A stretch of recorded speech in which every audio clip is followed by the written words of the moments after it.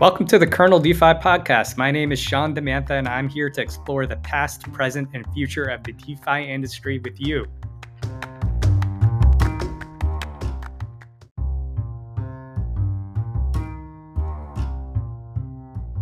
In today's episode, we speak with Helena Merk, CEO and founder of Spirals Protocol, a refi protocol that enables users to support climate projects without giving any money directly. Refi, or regenerative finance, is an industry looking at how to reverse the trends around negative externality producing capitalism and create economies where activity is net positive to the world and environment, such as carbon credit markets. Spirals Protocol is built on the Celo blockchain, a proof-of-stake layer 1 blockchain that is carbon negative and is popular among many refi projects. Spirals sits between Celo validators and Spirals users. So when Spirals users stake Celo tokens with Celo validators, their share of block rewards are converted into Spirals tokens that are used to fund climate projects.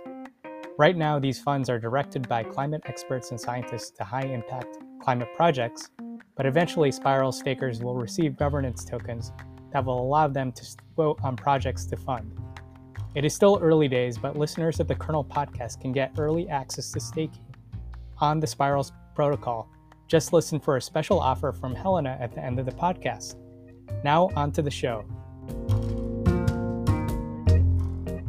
Hey, Helena, thanks for joining the Kernel DeFi podcast. Really excited to have you on today. I'd love to start off with better understanding a little bit about your background and what led you to start Spirals. Yeah, and thanks for having me, Sean. Super excited, big fan of Kernel. So quick background, grew up mostly in the Bay Area, taught myself to code when I was like 12 and always been building. I found like software as this like magical way of creating anything out of nothing. And especially when you can solve a problem with it, it's just like so exciting. And I kind of got like addicted to that kind of like builder's mindset. And the first thing I was like kind of obsessed with building back in high school. I worked on a startup that would help get increased animal adoption rates. And I think really fell in love with like the animal welfare space back then. Realized though that selling to animal shelters was not a really good like business, but building it was great and like it was very close to my heart. Ended up going to undergrad only for a year before dropping out to join a Series A company. That was great, became a better engineer and loved the team. It was wonderful, but really had to go and do my own thing again. And something we were working on the side ended up turning into a company, and we got into Y Combinator, and that lasted for the next like 3 years. It turned into this like video chat tool that helped companies with the remote team engagement, which during the pandemic was a really big pain point. So in February of this year, we decided to sell the company, and then since then dove deep into climate. And it started very much from like a first principles perspective of like, where are the biggest levers in, solving the climate disaster? And kind of the things that kept coming down to was, going into or building some kind of deep tech company.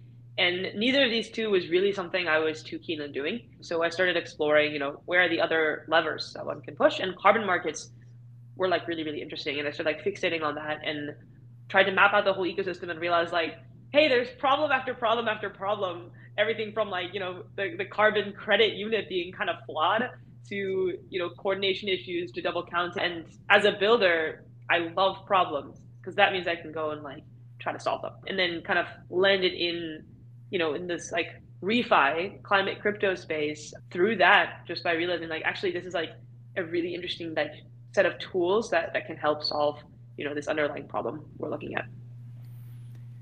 Yeah, so that's the refi industry is very incipient, very interesting in terms of the overall Web3 industry. And I'm curious if you could help the audience better understand what is refi. I understand that's an abbreviation for regenerative finance in the context of Web3. And also, would you be able to explain some of the projects you're most excited about in the refi space as well?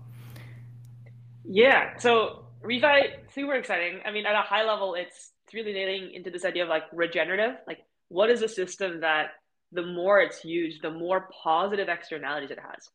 And that's in direct opposition to kind of what we have now with like, capitalism or like the current form of capitalism, where like, the more the system is used, the more like resources are depleted and like extracted, and we like strip away all value and return it to shareholders.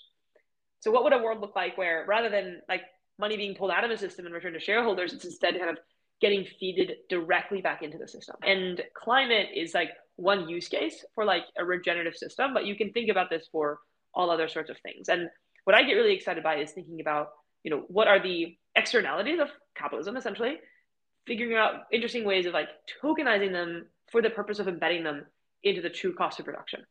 And for climate, the unit for a lot of this right now is the carbon credit, which, feels too narrow for a lot of the different like externalities we have. Like it's not the only greenhouse gas we need to prevent, and it's like not the only way of like abating a climate disaster, but it's a good starting point because there are existing like legacy markets for carbon credits. So if we can start adding like a really lightweight like carbon tax to every protocol in Web3, cool. Like it'll just kind of be built on like rails of good. In terms of some of the projects I'm most excited by, there's I guess like a few different categories of projects. There's ones that are bridging from legacy registries on chain. The goal of that is to increase transparency and increase liquidity. And for those, like both Flow Carbon and Toucan are like taking really interesting approaches. And yeah, we kind have of love we have Dana on the podcast actually next week. So great. Yeah, they have a great team. And the founder of Toucan is actually a member of the kernel community as well. So definitely excited by those projects as well. But go on. Sorry to interrupt. No, I mean they're fantastic projects, which is like why we're like excited to like work with them and kind of like co-collaborate and like design out what like the future of like a regenerative world might look like. But for those to work, they're tapping into all sorts of other projects that are, potentially like tokenizing things on other registries. So like right now, both Toucan and Flow are, working very closely with like Vera, but like that's just like one of the things that can feed into it, right? Like they can, in theory, support all different types of standards and then create interesting token pools once you're on like the blockchain side of the world. So that's something we're really interested in exploring. And then groups like, Solid World are focusing primarily on like forward markets. And like, I think there's this entire shift, or I guess I would even argue like a consensus in like the refi space that all of like what's exciting is actually working in futures and in forward contracts, because then we can fund new project development rather than just kind of like moving this token around in a circle, which actually doesn't do any good. I think like being able to finance new action being done is more powerful than like shuffling a token around that signifies work that's already done. And where does Spirals fit into this whole ecosystem? If you could just give an overview of what Spirals is, how does it fit into this, at least this incipient carbon credit blockchain ecosystem? And then also would love to dive deeper. Maybe I'll ask that in a second question about why you decided to build on Cello to start off with and the benefits that has. Yeah. So what are we doing at Spirals? You can kind of think of it as like two different parts of the business. There's a means to generating funds and yield and building a treasury, and then actually like our proof of impact kind of machine behind the scenes. And the way we've kind of designed this proof of impact system, the proof of like climate impact, is we have like two different sides of it. One is like the project selection side. We have like a committee of scientists that can like essentially whitelist various projects. So they have the authority to like approve, hey, this project is legitimate. They, we've gone and done tests and the science checks out because I'm not a climate expert and it should be decentralized, right? So like all of that's transparent and they get added and removed. But then the funding is separate from that. And we think that's super important to kind of prevent like collusion in like scientists potentially like adding their own projects and that kind of stuff. And that part gets kind of determined by all of the kind of holders of our governance token.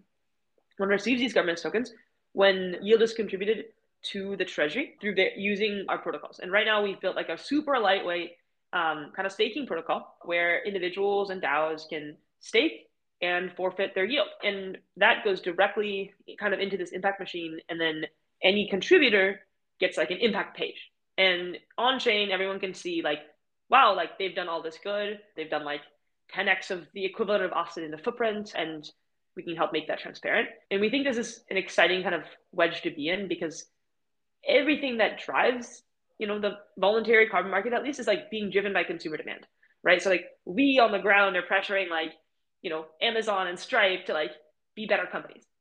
And that means that for that strategy to work, they have to be able to show this as like a badge of honor. And right now that's really, really hard because a consumer cannot go and ever check, how are they actually spending this money? Where is it going? Where is it flowing? Who's real, who's not? And so a big part of what we're kind of building out is this like, helping promote all the good that's happening and making it like verifiable and authentic while also like, you know, doing good sourcing and vetting ourselves. I wanted to revisit one area of the market you talked about in terms of future forward contracts. And would you mind explaining how that works and like why that's so exciting to you compared to the current market, which you mentioned is really just trading tokens among existing players? Yeah, totally. So I think one thing to like double tap on with the existing market is because it's being driven by like for-profit entities that have financial duty to maximize their like financial rewards, they are now like fiscally incentivized to purchase the cheapest credit that meets the quality threshold that's available. Right. So they're all going to put money into, reforestation credits that maybe cost $4 a pop. That means that we're not able to fund things that cost like $1,000, such as financing new like direct air capture technology.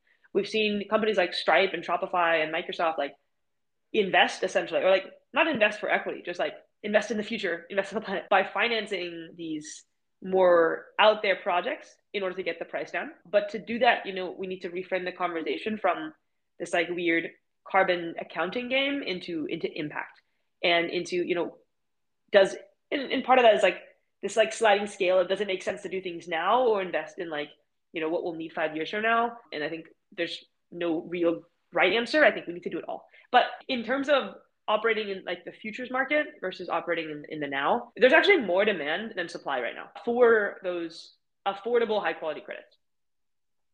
In order to play in the affordable credit space, the best levers you can push are being able to provide liquidity to increase supply.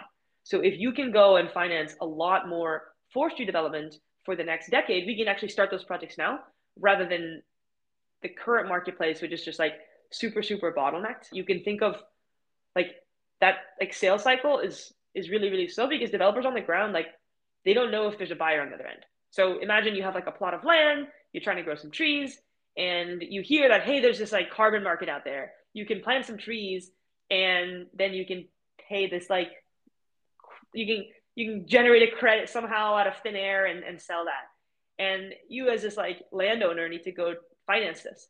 So you go to like a bank and you try to convince them that like, hey, someone's out there, they're gonna buy it when it's ready. And that's like an uphill battle, especially since we've for the most part like made up this market. Like there's no like we've made up the entire voluntary credit market and we all have agreed for the most part to play by the same rules, but it makes it like really like an interesting playing field. So if there's an easier way of just like providing like liquidity for the developers, we can speed up the cycle of like doing more things. So that's one example of like these like forward contracts. It's like, you pay a developer now to do the thing. And then in the future, you can get that carbon credit. And as a business, there's an opportunity there to kind of gain on the risk, right? So you buy these contracts at a discount, and then you can even sell the credit or retire it, but it's essentially like cheaper to get the credit. You just have to like wait. Then the second type is like investing into like R&D and figuring out how do you capture value on, being early in helping bring down the cost of something. Because if you're buying this like $1,000 carbon credit right now, in theory, you should get rewarded for that, whether it's from like a brand or a store perspective or some other way. But being able to like factor in like, hey, I helped bring down the cost, like that itself has value. And right now that's like for the most part being ignored. So a lot of opportunities for builders out there, especially when it comes to the futures and forward contract market. If we go back to a comment you mentioned in terms of the market's really focused on carbon credits right now, and that's where a lot of the activity is. Are there other negative externality markets that have started to form or that you think should start to form? Like, is there a methane credit market or some equivalent of those negative externalities so that we can start to more comprehensively capture a lot of the externalities that we're trying to prevent or mitigate? That's a great question. I think we're seeing like starts of it, which is super exciting. I was just speaking with somebody working on like a water credit, and I was like, what does that mean? Like ocean-based carbon?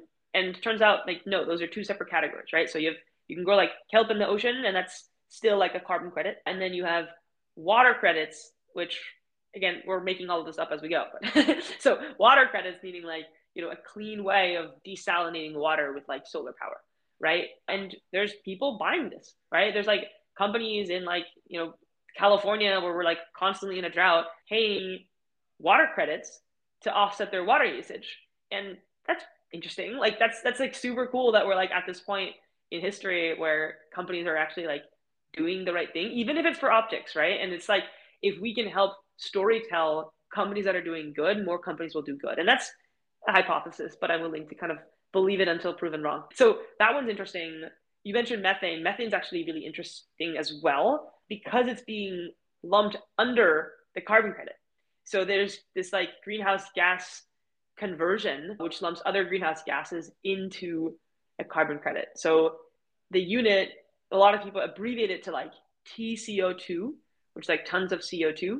But in reality, what it is, like what people are usually like referring to is MTCO2E, metric tons of CO2 equivalents. And that E, when you see that, it's really referring to like the equivalent conversion. Like let's say you have like a methane, and how that multiplies is not everyone has agreed on numbers, but methane is tricky because pulling methane out of the atmosphere is actually not that helpful for methane because of how long it stays in the air. It matters a lot more to not emit it.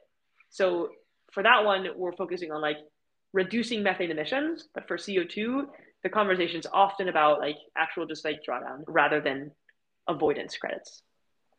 Got it. Yeah, there seems like there's a lot of opportunity for innovation there. And then thanks for explaining about the equivalent aspect of it as well, so that people are trying to translate some of these externalities into the carbon equivalent because that's the market norm for how people trade on this in this externality market.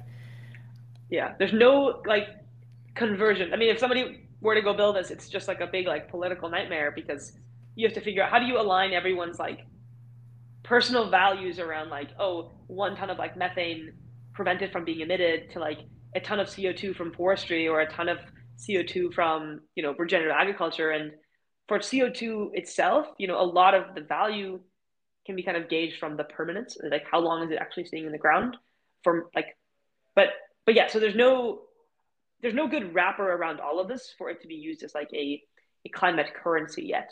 And maybe there'll be some kind of like decentralized marketplace for collectively agreeing on that. I don't know, but it doesn't exist yet.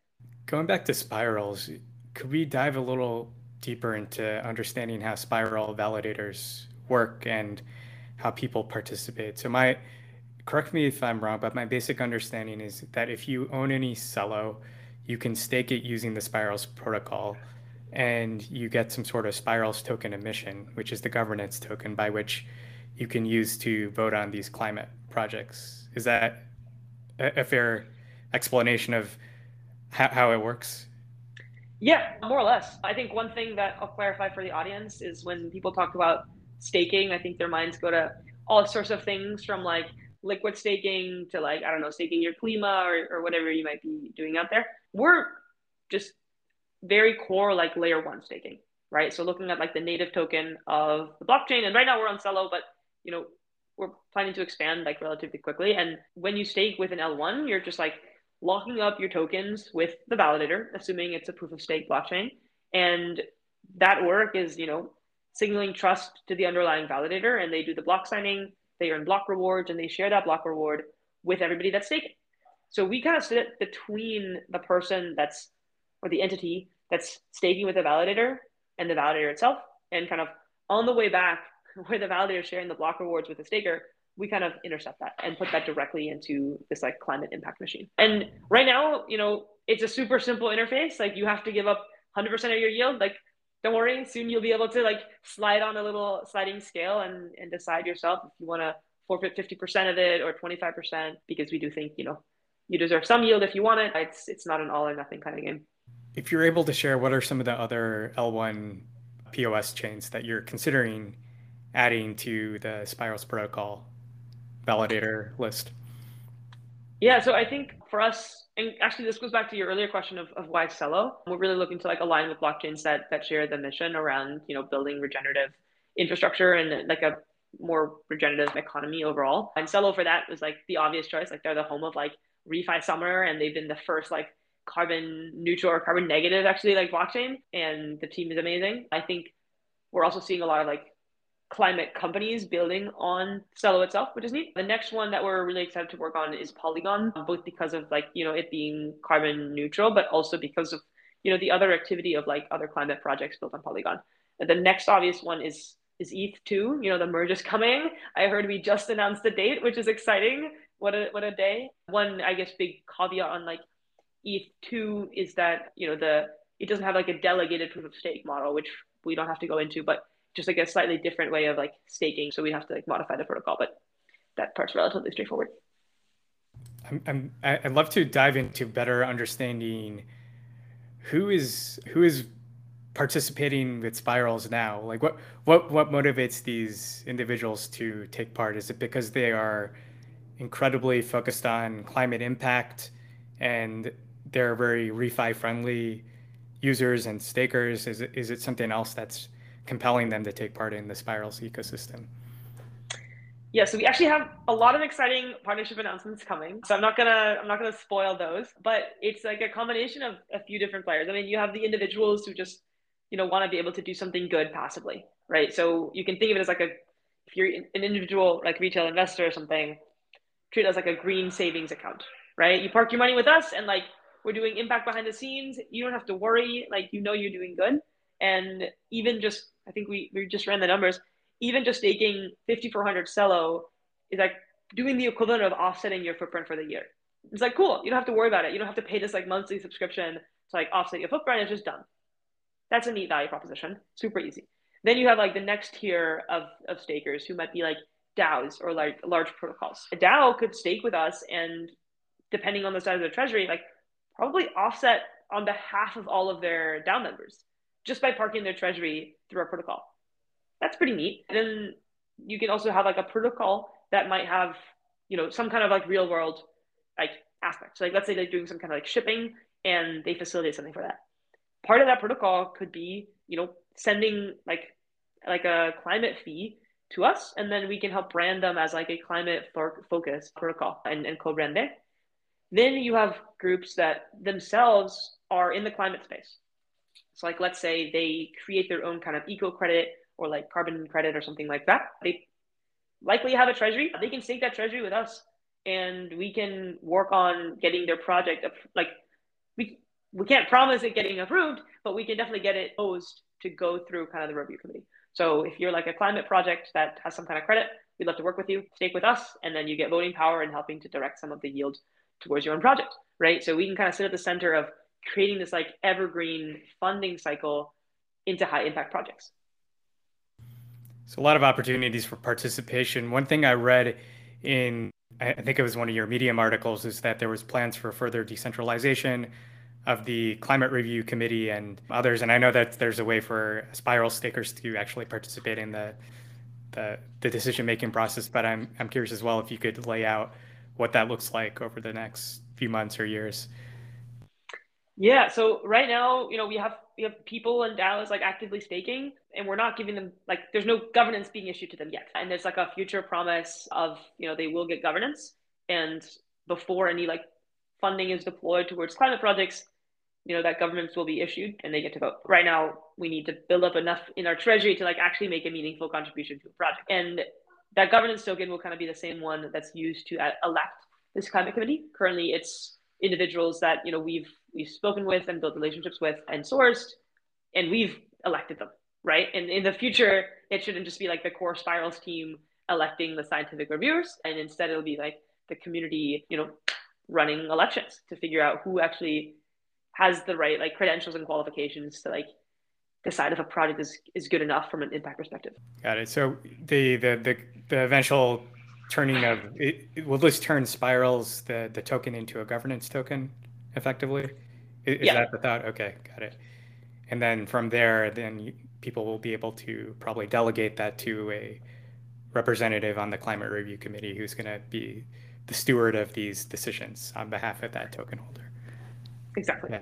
And then that way, it hopefully just becomes this like impact machine. And our goal is really to just like plug ourselves into various protocols and DAOs around the the world, the crypto land, and so that everything is just kind of regenerative by design. And end users who are sending, Cello from wallet to the next, like don't have to think about, are they doing the right thing? Because it's just the system is like regenerative by design. And I think that's like honestly like what excited me a lot about building on chain is like if we tweak like the incentives at like the core layer, like we can build something that's like magical and we don't have to rely on like people going out of their way to do the right thing. Like right now, if you're trying to be like a conscious consumer, it's impossible. Like try to live a life without plastic. And you'll realize like there's just no way. It's a system problem. And we have the opportunity here to like solve a system problem. And I don't know, that's just like the most exciting thing in the world to me.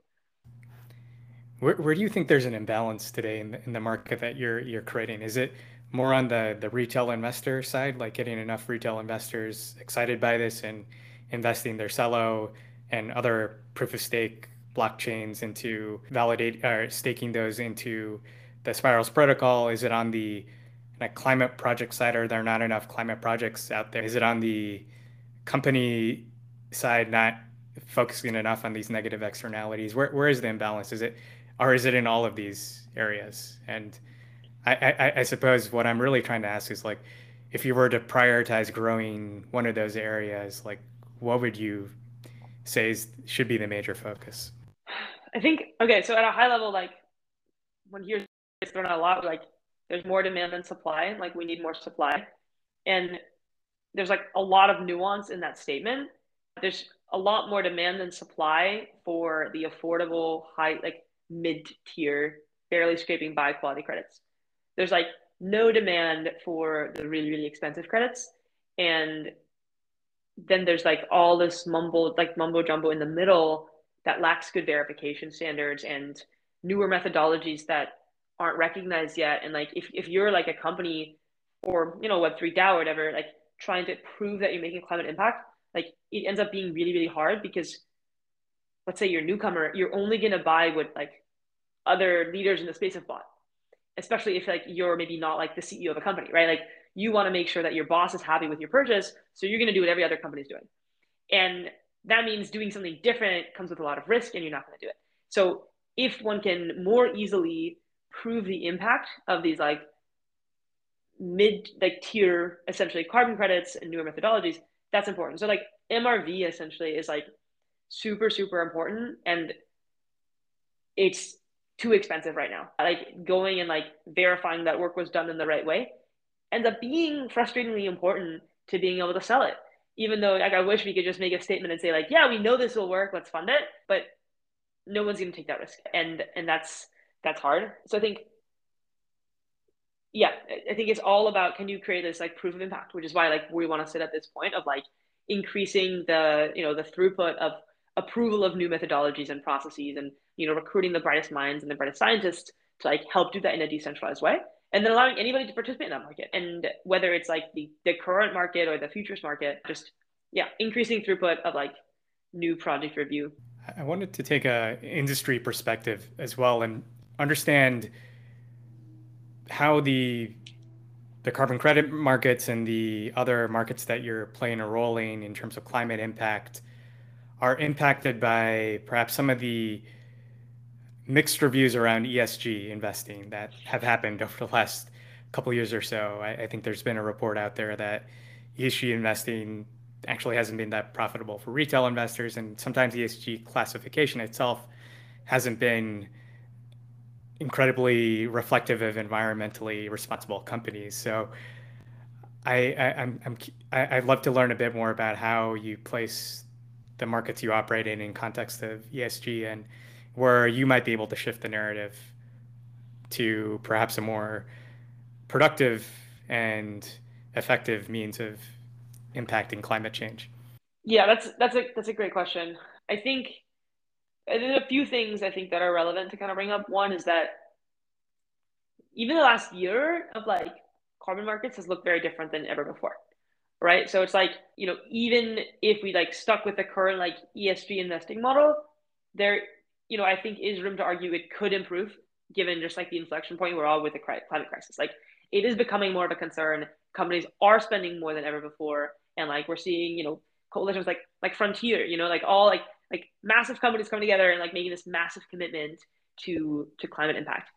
That's new. So if there was ever a time where ESG investing would work, it's probably now. But that said, I think a lot of that lacks the transparency and verifiability and credibility that like we can do with like doing this purely on trend. So trying to kind of do things in like a very different way, like a very like direct way, rather than like investing even in like you know a company that's like theoretically doing good, like no directly just like putting funding into the unit underneath the hood. Now, for the builders out there who want to understand how to build a company in the refi space, what advice would you have to them to get started? And I want to tackle this from two different perspectives. Mm-hmm. One, from Web 2 builders who made the leap to becoming a Web 3 builder, such as yourself. And then two, specifically building in the refi space. And I think they would really benefit from understanding your perspective and advice because we have a lot of builders in our audience. Yes, I love builders. We need more builders. I think if there's anything I've seen in the refi space is like it's a lot of people who have their heart in the right place, a lot of people who come from like a climate background, but like a big gap in builders. And I think it's just because like a lot of people from like a software background like aren't as exposed to the problems in climate. And that's like changing now and that's super exciting. So come join the refi bandwagon, take the green pill. I think the first thing I'd recommend is like go read Green Pill. It's a really good book that helps you kind of rethink about how to build like regenerative systems and impact DAOs. Then I'd say join ReFi DAO. So ReFi DAO is a collection of like founders in refi. And I'm actually just starting the Cello Builder Circle. It starts in like a week or two, and it's going to be like a 10-week cohort. We meet every week and basically give each other feedback and set goals and launch. And our goal is to really help you know builders go from 0 to 1 on Cello and launch their refi projects. And if you're just getting started, like that's totally cool. We do ask though that it's like your full-time commitment. So that's like a small plug for ReFi now. It's super fun community. It definitely helped me when I was first getting started. And then get on Twitter. One piece of advice though, I think I made this mistake where you just kind of get overwhelmed by everything that's happening rather than like a breadth first search approach, like go depth first and just find like a small tiny niche. We're seeing a lot of projects try to do it all, and in the history of startups, that's like never been a good plan. Like do one tiny thing really, really well. And you'll notice like with our product, like I don't know, I can onboard you to the demo if you reach out to me, but it's like one tiny widget you stake and you're done. And that's it. Like start small and then build from there, even if you have these like grand plans down the line. Building on that, what do you think the DNA of a successful refi startup team looks like? Ooh, the DNA of a successful refi startup. You definitely want builders. Like you don't have to necessarily have like a blockchain expert on your team, but technical people who can like build an MVP. I see a lot of like refi companies at the stage where maybe they have co-founders and neither of them is technical and they're trying to raise money so that they can hire a contractor. And I think this isn't necessarily like a refi specific thing, but like you want a core team that can build and execute on like the original, like tiniest MVP of your product and like test that hypothesis. It would be good if people on your team care about the planet. And I guess the extent to the knowledge should be, reflective of the type of refi company you're trying to build. So if you are doing something directly related to like, remote monitoring of something and moving that on chain through oracles, I don't know what you're planning, but you should probably know how like the stuff in the ground works. So I think it's like, having domain expertise in the vertical of refi you're going after and acknowledging that like refi is like a very large overarching term going everywhere from, demand to tokenization all the way down to like, the supply side on the. Are there any mistakes or failures you made early on that you'd be willing to share that other builders may be able to avoid from your wisdom of I don't know if it's wisdom, but I think there's like two there's so many mistakes I've made, and it's okay. I think the first mistake wasn't even in refi. It was like as I was first like starting to build stuff. So I had you know dropped out of college, was working at the startup, and working on my own thing on the side. And we got into YC, and I was like high on life, like, oh, this was my dream since I was a kid. It's the best thing ever. I've made it, done. So then we have our first meeting with our like YC partner, and he sits us down. He's like, my co-founder at the time, his name is Brian. He's like Helena and Brian, like this is the worst idea ever. Like this is like the most applied with idea to Y Combinator ever. And I just like look him dead in the eyes, like, why the hell are we here? Like, why did you accept us into the batch? And the response was really that like they believed in us as founders, they loved our energy, but like this idea was crap. And at first we didn't believe them. And I was like two big learnings there. It's like one, like when somebody tells you like this idea has been tried like tens of thousands of times, like you should go try and talk to the people who've tried it. They will make it super clear like why it doesn't work. In for context, like the thing we started was this like platform that helped college students meet one on one, and like that is like legitimately like the most common idea coming out of like undergrads. And if you're out there trying to build it, like sure, go do it. There's reasons it doesn't work, and again, happy to talk about those. So that was like one thing. I don't think the mistake was like not listening. The mistake was like I think not looking at like failures of exactly the same idea, or like not having enough like life experience and whatnot. So that was one. And I think a similar one in that we didn't end up building ever was like the consumer approach to building like a I think I've seen this in like refi in particular. Like a lot of people building like a climate friendly wallet. Like I just haven't seen any of those work, and a bunch of people have tried. That said, like the fact that it's climate friendly, like shouldn't discount it. It's just launching in yet another wallet right now makes no sense at all, and the climate friendly angle isn't strong enough. And that's like one, just like one to throw out there. Like that's the first like refi idea everybody comes up with is like, let me build like a carbon friendly wallet. And I'm sure we'll have one at some point, and I'm excited to see it succeed. Just know that it's a crowded space, and like go check out who's building what, talk to them first, and then go after what you're doing. I think I've seen a few climate-friendly wallet pitches and had similar thoughts.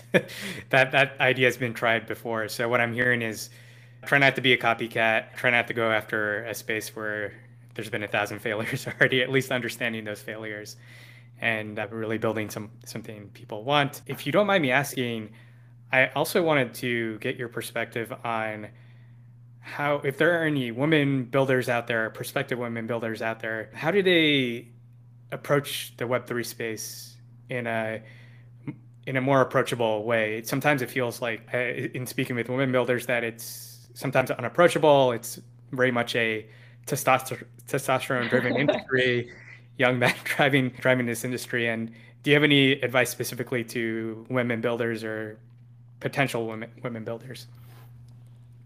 Yeah, great question. I think part of the reason it took me honestly so long to get into this crazy crypto world was because all I saw, whether it was from Twitter or my friends, was like degens aping into like, I don't know, NFTs and like wasting money. And I was like, this makes no sense. Like I don't want like my identity tied to this world. And like in hindsight, like that's a silly reason to not like at least explore because, I don't know, video streaming got good because of porn, and like the internet wasn't built for all the amazing use cases we have now. It got good for bad reasons. And just because it's being used for something that you may not like align with personally doesn't mean it doesn't have like really good potential for building amazing tools and companies and products. So my friend called me out on that, and I was like, all right, maybe let me at least like not be so close minded. Like I feel like I typically pride myself on like being very open minded, and I realized like actually I had like shut out this entire industry because of like this misconception of it. So that was I think interesting, trying to like reframe the narrative around a lot of like the blockchain ecosystem. We just hosted our first actually event with Cello at their office in San Francisco, and it was an art night. We came together and we painted and we just tweeted about it, so you can go check it out. But like it was I think the first like crypto event where I felt like my kind of people were there rather than like yet another like happy hour where I'm the only woman. So join an ecosystem where people are trying to build a better and newer economy. And Cello has been that for us. I haven't seen that on other chains as much, to be honest. But I'm sure it will exist. The original like values that went into like a lot of blockchain are so different than what the media presents. Like if you go read like Calyx like blog posts, like that is the kind of world I want to align with, not like aping into like various NFT projects. I totally agree with that. I think I saw that event on Wednesday night. Unfortunately, I could not make it, but that looked like one of the most unique crypto events I've seen in a long time in terms of painting. And I'm sad I missed out on that, but hoping you'll be able to foster more of those events and activities for We'll do a building. lot more, yes, and we'll see you there. I wanted to wrap up by asking if you have any ask for our audience in terms of either engaging with spirals or otherwise, or also curious if there's any good way for the audience to connect with you if you have any preferred methods. Yeah, I'm most active on Twitter. It's just my name, Helena Merk, Merk, and happy to kind of guide you through your refi journey. I've been like collecting a lot of resources. I can send you stuff, but as I mentioned, like Green Pill is a great place to get started. Find me on RefiDAO. If you are interested in building on Cello, like I mentioned, like the Cello Circle is starting soon. We'll send out applications and hope to see you there. In terms of spirals, the demo is currently in a private beta, but if you ping me that you found me through the Kernel podcast, like I'll kind of bump you to the top of the list and we'll get you started. All right, there, a special perk for our listeners. Thank you, Helena. Really appreciate you being on the podcast and learning all about spirals, carbon credit markets, and everything else. Thank you so much, Sean. This was wonderful.